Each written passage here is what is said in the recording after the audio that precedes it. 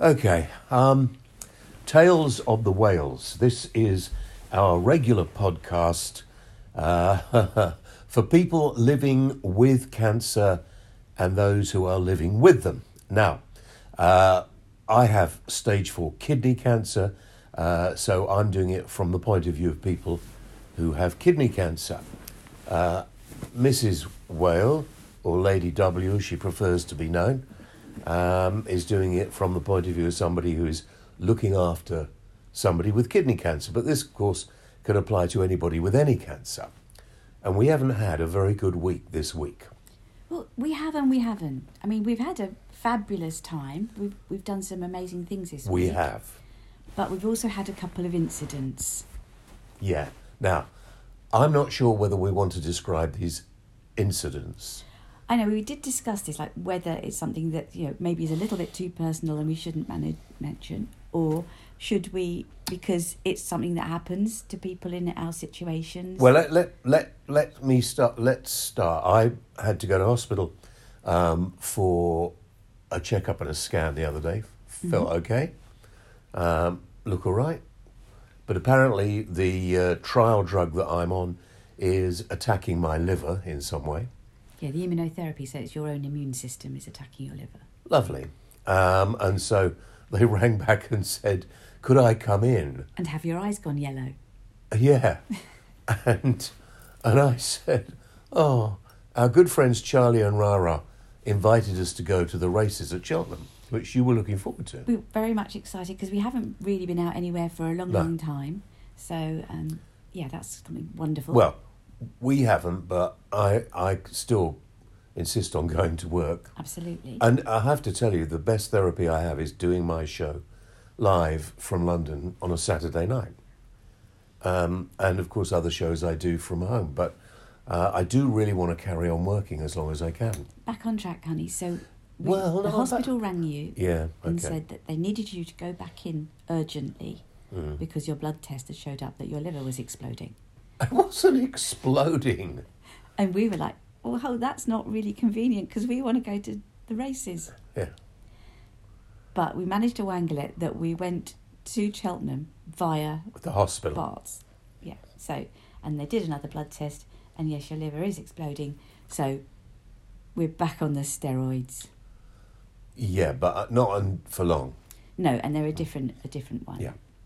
Slightly less potent. Hopefully. Although I have been seeing strange things.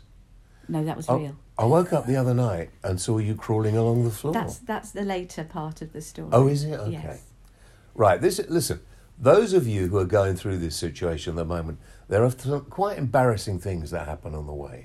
Yeah, but you have to just, laugh. You have to laugh. Well, after you've stopped panicking, have a laugh. Go on, you can tell them. So what happened was we arrived in our Cheltenham hotel, and it was like a little boutique-y, lovely hotel with one of those sort of deep roll-top baths. And we thought it'd be nice for James to have a lovely, relaxing bath, which he did. But then when it came to getting out of the very deep roll-top bath, we discovered we had a problem. Because we were not in the bath together. No. But obviously I was there. And the steroids, one of the side effects of being on steroids for a long time, they do amazing things, but they also have some side effects that can be, after a while, quite debilitating. So muscle wastage is one of them, and your skin also gets quite a lot thinner. What do you do? I just found a pill that I haven't taken. Oh, gosh, right, anyway, you got me off my flow now. So anyway, when it came to getting out Should I just take it? Do you know what that one's for? Anti-sickness. I'll just take it. Yeah. When it came to getting out of the bath, we discovered there was a bit of an issue. And James is quite a large, heavy man, and I'm quite muscular and very fit. I'm not the tallest of ladies, so petite and small. So it started to get into a bit of a fluster where he was getting in a panic, and then water started sloshing out of every end of the bath, and as the bath was in the bedroom, that was making a bit of a mess on the floor, and it was all getting a bit scary. Yeah, but can I just say, anybody in that situation and thinking you're naked in the bath, and strangers could be called to help you out of the bath. It's not something. A, I didn't think we should talk about it, but B, You talked me into it because you thought quite a lot of people may find themselves in similar situations. But people do, and it's just like, this is my handy tip for how to deal with this situation. Right. Okay. This is something to have in your armoury. So, okay, James was stuck in the bath. First thing to do, get the water out, because he was getting it out himself anyway, but not in the way it should be going out. So we pulled the plug out, and then we were thinking, okay, maybe we're going to have to get some help here. Hang on. I insisted on a T-shirt and pants. Yes, that was obviously, whilst in the bath, still a little bit wet, get dressed again.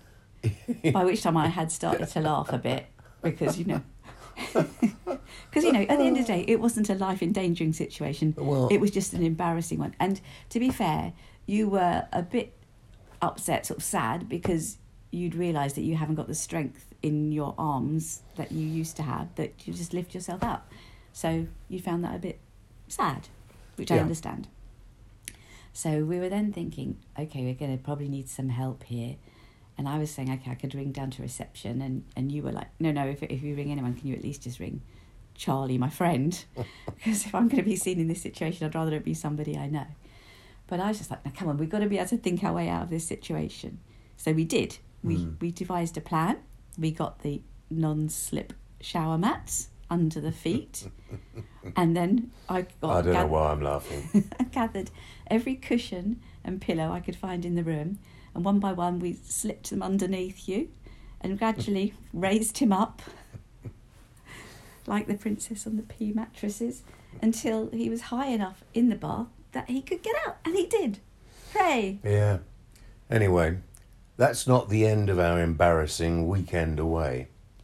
No, that bit was... Then after that, it all went okay, didn't it? Yeah. We went to the races, had a brilliant day. Yeah. Really nice I day. met Michelle Roux Jr., which was very exciting. That made your day. God, did it? Yeah. And then there was a band playing Irish music, and you... It was St. Patrick's Day. Yeah. And let's just get this clear. I wasn't drunk, was I, darling? No, you weren't. I've been really good all during the day because I had been looking after my husband and, making sure he got to and from everywhere okay. So I had a couple of glasses of wine, but nothing in the way that I would normally have. No. And I'd been pacing myself with lots and lots of water. So most other people were a bit tiddly, but I was actually fine. And then they were playing Kaylee music, and they just said that there was lots of people doing Irish dancing, but not properly.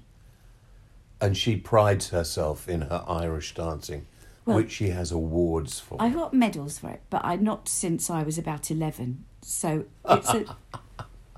it's like 50 years ago that I was good at Irish dancing. But, every year at Christmas I always do a little family Kaylee show. Yeah. But Irish dancing is quite an energetic kind of dance, so I know I can't do it for more than like 40 seconds these days. So she did. Well, the thing was, you wanted me to... If you keep hitting that, that's all they're going to hear on this podcast. The band said, can anyone do a reel? Which was a little bit tempting, because I do know how to do a reel. And then my friend Sue was there. She does Irish dancing as well, or so she told me. No, she doesn't. Now we know that. Said she was outside, come on, Sue, let's do a quick little reel. And you were encouraging me. I feel bad about this now. Because I was going, oh, I shouldn't. And you were going, yes, you must. So I did. And it was just really, we don't know for certain, but I'm 99% sure I've ruptured my tendon. So we look like the sort of geriatric pair from the old people's home down the road at the moment. In my defence, I'd just like to say that I did a good little bit of Irish dancing. You did. And then my tendon snapped afterwards, and no one actually noticed. No. Me. And the band kept saying, where is that amazing lady? Could she come back and dance some more? And you're hiding in the corner. You wanted me to go and do a bow, and I was like, I can't actually walk anymore, let alone dance. So, whatever happens to you, let's finish this off. Yeah, because we are still trapped in the hotel room at the moment. I don't know how I'm going to get down the stairs. I've got to get you down the stairs, the luggage down the stairs. I can manage, thank you. And when you injure yourself like you were ill some months ago, it seems to make me better. I'm not really sure why. Yes, so I think the moral of this week is beware of deep roll-top baths if you're not feeling that strong, and don't do Irish dancing. And be aware that treatment... Without a limber up first. Yeah, treatment can have effects, and I'm sure lots of you listening to this know that anyway. But some of it can be embarrassing. You've just got to laugh your way through it. Yes. We did initially panic, and at the moment we're now laughing about the fact of how the hell are we going to get out of this hotel? Yeah. How am I going to drive anywhere? How are we going to cope for the next couple of weeks? No doubt we'll keep you posted. And we're doing this on a Saturday morning, and I've got my show to do tonight.